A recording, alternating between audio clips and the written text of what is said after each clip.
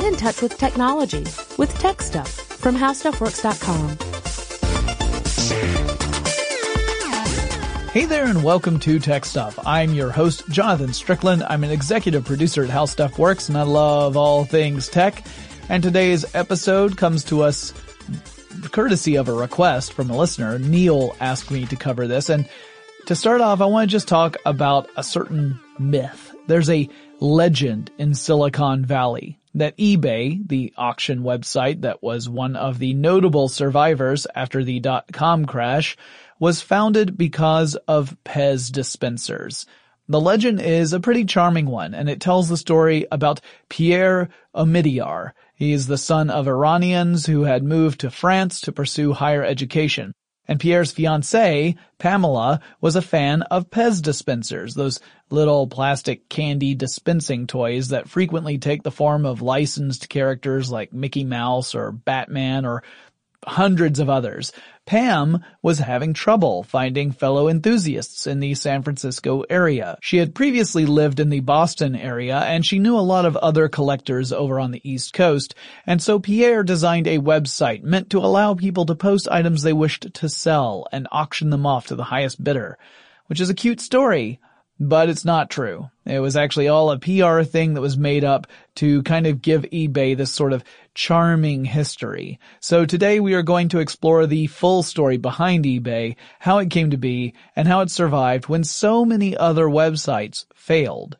Our story does begin with Pierre Omidyar, the man who would build the first incarnation of eBay. He was born in Paris, France in 1967, and when he was 6 years old, his family immigrated to the United States.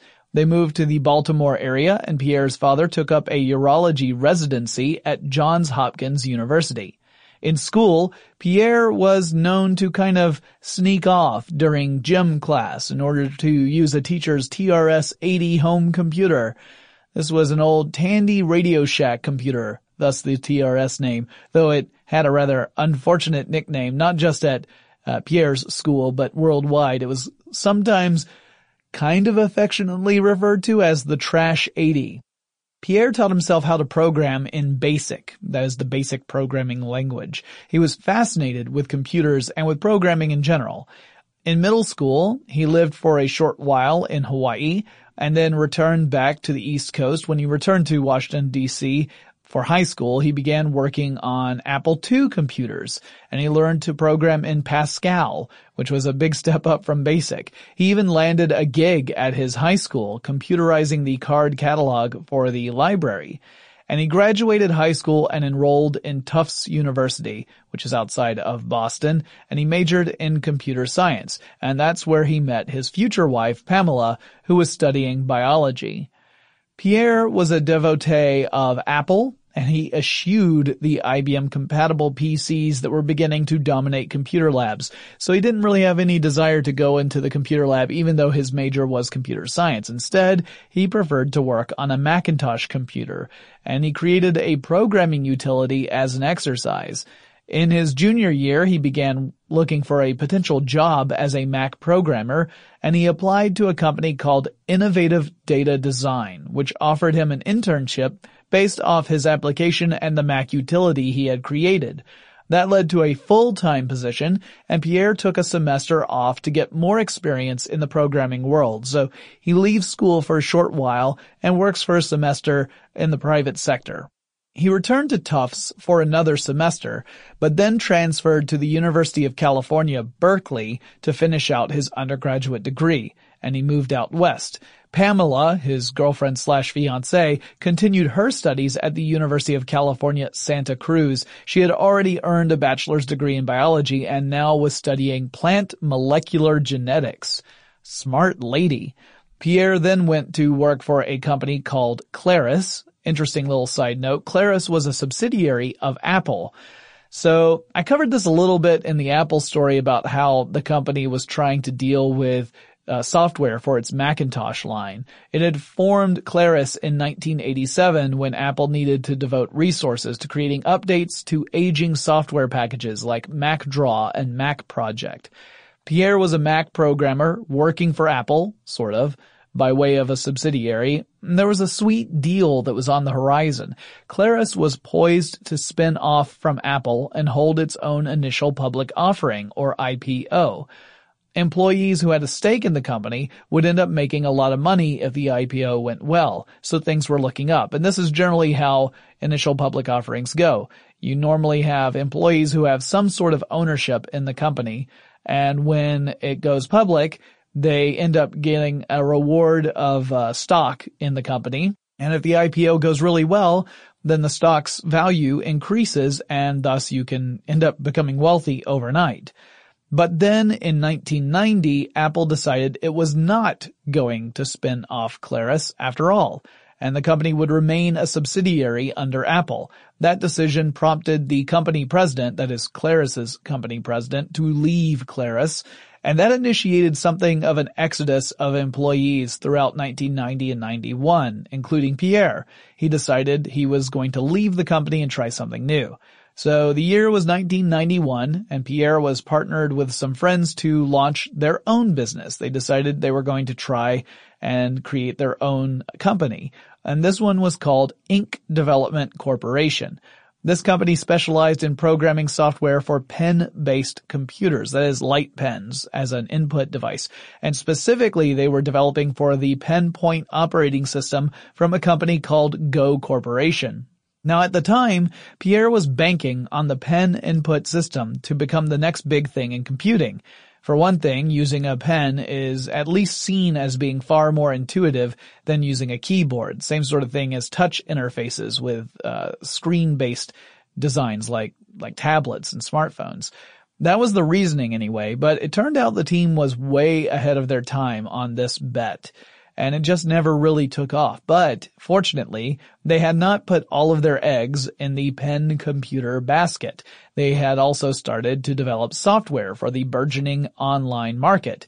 In 1992 and 93, when it became pretty clear the pen-based computing thing wasn't going anywhere, the internet was starting to get a lot of buzz. And the team rebranded their company and called it eShop. Lowercase e, big S. One thing that was interesting about eShop was that it was not directly connected to the internet. You would not log on to the internet and then use something like Google or some other web search program to go over to eShop and then peruse the virtual aisles. It was a network, but one that you would have to access directly through a Windows application that dialed out through CompuServe and Sprint network links. So in other words, instead of going to the internet, you were essentially dialing directly into this service. That made it closer to something like a bulletin board system from back in the day. Multiple users could be on at a single time, but only through that direct connection. So it was not yet an internet shop. Pierre figured that the internet was really the future. He figured this is really where things are going to go. And he was a little frustrated with how reluctant his partners were to bring eShop fully online. And so he left the company in 1994, but he still held on to a stake in the company. He still had some ownership, which ended up being a really good decision for him. Because in 1996, which was a year after eBay would launch, I'm just skipping ahead for a second here, Microsoft would acquire eShop. And that acquisition was done in part through stocks, meaning Microsoft would grant stocks to people who shared ownership in eShop, and they would get a certain number of Microsoft shares. That turned Pierre into a millionaire overnight. He had the freedom to work on whatever he liked at that point. And of course, by then, eBay was already a thing, although it wasn't called that yet. Anyway, the other thing he ended up working on after he left eShop was a company called General Magic. That was founded by Bill Atkinson, Andy Hertzfeld, and Mark Porat. Now, Hertzfeld and Atkinson were two of the members of the original Macintosh team. They actually designed the original Macintosh. And Pierre was going to get to go work for the men who designed the computer he had grown to love so much, and the one that he had cut his teeth on when he was really getting serious about programming. So he was pretty excited about it. General Magic was developing small, handheld computing devices. They were sort of a predecessor to personal digital assistants, or PDAs, if you remember those. And PDAs, in turn, were sort of the predecessors for smartphones. Pierre's job was to kind of act as a liaison between General Magic and third-party programmers. So he was kind of helping third-party programmers who wanted to build software for this platform. The platform was called Magic Cap.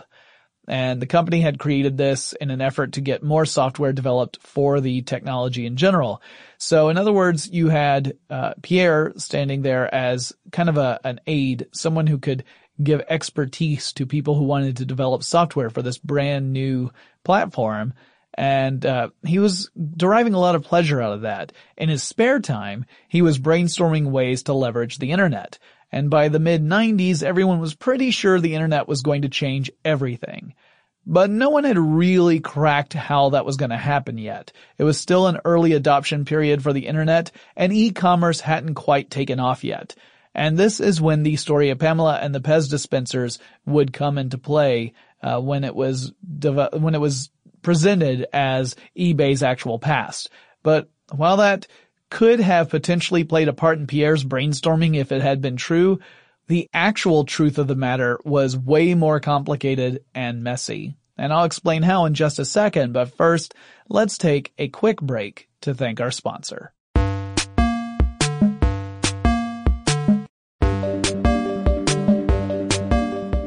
So Pierre Omidyar, who had recently left eShop and now was working for General Magic, would occasionally take on consulting or freelance work. So he created a sole proprietorship business, and he called it Echo Bay Technology Group because he thought the name sounded cool. He didn't actually live anywhere near any place called Echo Bay. He tried to register the domain echobay.com, but discovered that it was already taken, so he couldn't have it. So he decided to register eBay.com instead, as that was readily available. And this was in early 1995. There was no marketplace on the site just yet. There was no eBay auction site, so the name actually came before the business. At the time, eBay.com was sort of a catch-all site containing Omidyar's interests. He had information about his consulting gigs on there, so you could hire him based off that site, but he also had a section about the Ebola virus. It was an information page about Ebola that had links to news items. The website contained pages dedicated to a biotech company that employed his fiancée, Pamela, and he also had a page dedicated to the Alumni Association of Tufts University because Pamela was president of that association. So in other words, eBay.com was sort of a hodgepodge of web pages. And really, only Pierre and his fiancée were the common connectors among all the different pages. It was actually really reminiscent of a lot of early websites. If you were online during the early days of the web, you would frequently encounter early websites created by people that had a web page devoted to each of their interests, and there'd be no real common thread between the interests except for the fact that one person had all of them. That happened a lot in the early days, and eBay.com started out that way. Pierre had also been thinking a lot about free markets, because a few years earlier, in 1993, he had decided to invest in the company 3DO. That was a video game console company. I've talked about 3DO in the past. It was one of those consoles that launched, it made a big impact, and it was incredibly expensive, and it didn't stick around for very long. But it still was pretty interesting, and Pierre was really kind of fascinated by it. So he ended up investing in it back in 1993. Omidyar put in an order to buy stock with his brokerage firm. The opening price when 3DO was holding its initial public offering was supposed to be $15 per share. But by the time Omidyar's order was processed, the stock price had already gone up by 50%. So he was buying it at a more expensive price than he had originally intended. Now, he was still able to sell his stock off at a profit anyway later on, but it got him to thinking, how was this fair? Because privileged buyers were able to get hold of shares at the $15 price point well before they would become available to the general public. You had organizations that could buy stock before the IPO officially launched. And he felt like this was really unfair. When the public finally gets a chance to buy stock, the price would have already grown, which means they would see smaller profits than the bigwigs who were able to get in early because they had really good connections. So Pierre started to think about auctions and how they operate. He had not really attended auctions, but he liked the concept behind them, because at an auction, the potential buyers decide what they are willing to spend on any given item or service. If someone else wants that item or service more, they will pay more, assuming they have the funds to do so. So if a seller sets an opening bid price that's at too high a level, no one's going to bid. So it's a free market approach that felt fair to Pierre. You could place your bid, and if you got outbid, you could decide if it was worth increasing your bid again to stay in the auctions. No one would be able to beat out anyone else just because of their connections. Really, if someone has deeper pockets and a real desire to own something, they could outbid everybody else. But, you would usually weigh how much is the thing worth versus how much am I willing to pay for it. He got to work coding in an effort to build out a website that would allow people to post items for sale and support an auction environment. And he worked all over the Labor Day weekend. And on Labor Day itself, in 1995, he launched it under his eBay.com site. But it was not called eBay.com itself. It was called Auction Web. So it was one site under eBay.com. I believe it was ebay.com/AW if you wanted to go there directly. Upon its launch, it was a bare-bones service. It was mostly blue text against a gray background. There were only 3 things you could do on the site. You could list a new item for sale, you could view the items that were available, and you could place a bid on an item. Omidyar supported the service as a hobby. He had no real plans to make it a business. He promoted the site on various news groups, but many of them required a moderator to review a post before listing a post, and everyone was on vacation because it was the long weekend. By the end of Labor Day weekend, Auction Web had received precisely 0 outside visitors. But again, this was a hobby, so Omidyar wasn't really discouraged. He was just continuing on with his day. Word did gradually get out. In fact, it didn't take very long at all. By the middle of September, people were talking about it. And people began to list items for auction on the site. According to the book The Perfect Store, Omidyar visited a news group at misc, that is misc.forsale.noncomputer, and gave a complete rundown on all the non-computer items that were currently up for auction, along with their current bids over at Auction Web. And here is a list of the things that you could have bid on during that week. Superman Metal Lunchbox, 1967, used, good condition. The current bid was at $22. Autographed Marky Mark underwear. Current bid was at $400. Autographed Elizabeth Taylor photo. Current bid was at $200. Autographed Michael Jackson poster. Current bid at $400. A toy powerboat, late 50s, early 60s. Current bid, $60. A Hubley 520 cast iron hook and ladder truck. Current bid, $300. Collector's multicolor reflection hologram. Current bid, $5,000. A Czech vase. Current bid, $25. And cobalt clear cut glass rose bowl. Current bid, $25. That was the sum total of all the non-computer elements, all the non-computer items that were available on eBay.com at that point, ebay.com/AW, that is. But none of those items would be the first one actually purchased off of Auction Web. According to the company's own history, the very first item ever bought at auction at ebay.com/AW was, drumroll please, a broken laser pointer. A laser pointer that was, as advertised, broken. What's more, we know who bought it. The name of the person who purchased this broken laser pointer was Mark Fraser. And I've seen some articles that suggested he was a collector of broken laser pointers. In fact, according to at least one story, Pierre Omidyar actually called up Mark Fraser personally and said, "Hey, you won this auction, but did you know that this is for a broken laser pointer?" And supposedly Fraser responded, "I collect them." But that's not what Mr. Fraser has said in interviews following this event. According to a video Mark Fraser appeared on as part of eBay's 20th anniversary celebration, the story goes like this.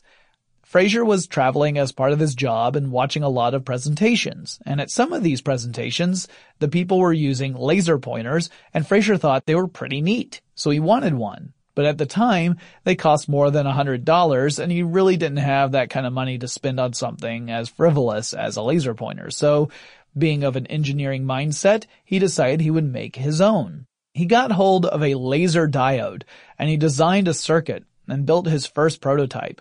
But there was a problem. The light wasn't focused in a tight beam like a laser, and that's when he heard about Auction Web. He popped on there and he saw that someone was selling a broken laser pointer, and he figured he could get the broken pointer and use it to complete his own DIY project.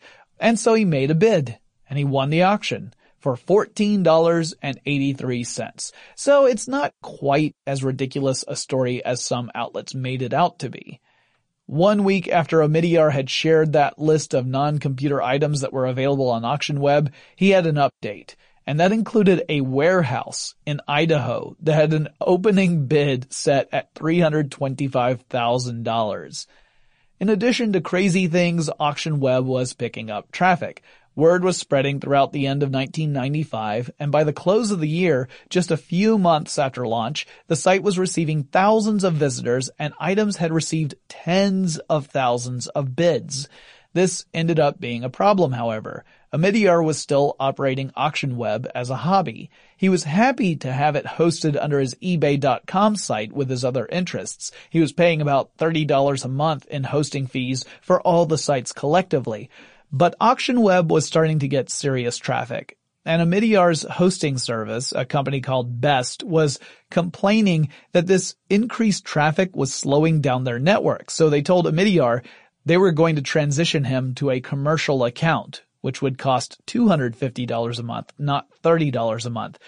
Omidyar tried to contest this decision. He said, Auction Web isn't a business.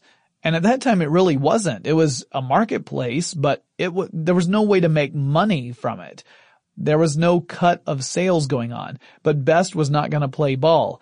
And Omidyar had a tough decision to make. He was going to have to either walk away from this community that was starting to grow, knowing that he couldn't really afford to pay $250 a month just to support a hobby. He had not yet come into all that money from the acquisition of eShop. That hadn't happened yet. So he was either going to have to walk away or he was going to have to charge users for Auction Web. But how would he do it? Well, I'll explain in a second, but first, let's take another quick break to thank our sponsor.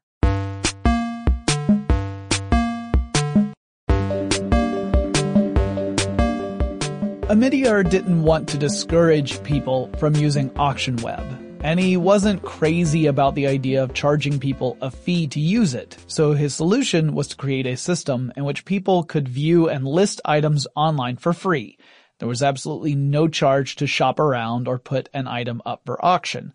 The fee would only come in after an auction ended with a successful buyer. At that stage, Auction Web would take a percentage of the final bid. For bids that were less than $25, Auction Web would take a cut of 5%. For auctions that ended above $25, the cut would be 2.5%, and Omidyar kind of came up with this on his own. Sellers began to send in money after successful auctions. Sometimes it came in the form of a check. Sometimes Omidyar would literally receive cash or change in envelopes. It wasn't terribly elegant, but it was working. In fact, it was working so well that he was making more than the $250 it cost in hosting fees. So Auction Web was officially a profitable business. By February 1996, the site was doing pretty well. Omidyar was smart enough to realize he didn't have the experience or business education to run Auction Web successfully on his own, so he was spending nearly all his time either making sure the site wasn't going to crash or building out new features. So he looked around for someone who could join the company and help him out by taking on a leadership role. He reached out to a friend of a friend named Jeff Scull. Scull had attended the University of Toronto and earned a degree in engineering before he went on to grad school at Stanford and earned an MBA. In between undergrad and graduate school, he launched 2 companies successfully, and so he was doing pretty well. Omidyar had reached out to Skull earlier in 1995 to ask him to work on AuctionWeb, and at that time, Skull turned down the offer. He didn't think people were ready to use the internet for commerce. He then went on to work for a newspaper chain, but when he did that, he saw that the newspaper business was terrified of the internet and its potential impact on the classifieds business. A website could post the same sort of stuff as a classifieds ad without the restriction for space and with dynamic pricing. Skull rethought his decision, and in February 1996, he began to do some consulting work for AuctionWeb.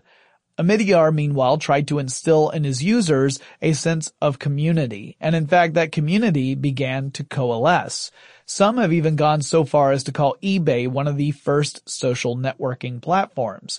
Omidyar was still running the show all by himself at this point, with some consulting work from Skull, and when problems popped up, he was the only point of contact. His email address was on the website. He had to deal with the site issues as well as disputes between buyers and sellers. And so, in an effort to make things run a little more smoothly and to help remove himself from the equation just a little bit, he created the feedback forum for AuctionWeb. To participate, a user would first need to register with the feedback forum. The purpose of the forum was to provide feedback to the community about various buyers and sellers. Omidyar encouraged people to praise those who practiced good habits in buying or selling, and to warn others for those few who might be taking advantage of the platform or just behaving in a poor way. He also reminded users that humans don't always make the right choices, and it's not always a malicious or intended action. So in other words, they should try to be understanding and sympathetic before leaping to the conclusion that they were getting scammed on purpose. In the forum, users could rate one another. The rating system was pretty basic. You could give a user a +1, meaning the experience you had with that user, whether you were buying from them or selling to them, was a positive experience. Or you could give a negative rating, indicating something did not go well. Perhaps someone failed to pay or failed to send an object. Or you could just go with neutral if there was nothing remarkable to say about the experience. They could also expand upon that rating by writing a comment and explaining the situation further. The rating would become a tag for each user. Whenever that user interacted with the site, by listing an item or placing a bid, their rating would appear next to their name. This gave everyone else a quick glance at who was trustworthy and who was not. And if your rating got too low being -4 points, although that was not actually explained or communicated to the community, then Omidyar would drop the ban hammer on you. You would become known as a not a registered user, or NARU, N-A-R-U. The site also introduced a bulletin board system designed to help answer questions in the community, such as what shipping methods would be the most economical or reliable, and how do you handle situations in which something has gone wrong. The community itself would respond to those messages, so you'd have users answering the questions of other users. It was almost like AuctionWeb had built out its own customer service department, but instead of using employees, it was the fellow users of the site who were doing all the communicating. 6 months after AuctionWeb went live, and just a few months after Omidyar had instituted the fee for successful auctions, the site was pulling in about $5,000 per month. In June 1996, Omidyar hired on Chris Agarpo to come in to Omidyar's home and essentially open up envelopes filled with fees. Because remember, these were often small amounts, sometimes just a few cents at a time, and Agarpal collected the funds and he would deposit them into the business's account. So essentially he was coming in twice a week, opening up envelopes, gathering up money, and going to the bank to deposit it. By the end of June, AuctionWeb was generating $10,000. And so many people were using the site and bidding on items. Remember, this is just a small percentage of those bids. So $10,000, that represents a lot of stuff going on. So it was beyond anything Omidyar had hoped for when he first launched this hobby, and it changed from hobby to full-time job. He was making more money overseeing the site than he was in his day gig. So he quit his day gig. In July 1996, Omidyar convinced Jeff Skoll to step up as the first president of AuctionWeb. And in August, Skoll would quit his gig at the newspaper chain to focus solely on the company that would become eBay. Now keep in mind, this is also the year that Microsoft would acquire eShop and turn Omidyar into a millionaire. But this was just the beginning of riches for the French-Iranian immigrant. I have a lot more to say about that journey, and we will continue this story in the next episode. I hope you guys have enjoyed the early days of eBay. The story gets way crazier as we go on, so I hope you join me for the next episode. If you guys have suggestions for future episodes, please let me know. Send me an email. The address for the show is techstuff@howstuffworks.com, or draw me a line on Facebook or Twitter. The handle of both of those is techstuffhsw. Don't forget to follow us on Instagram, and I'll talk to you again really soon.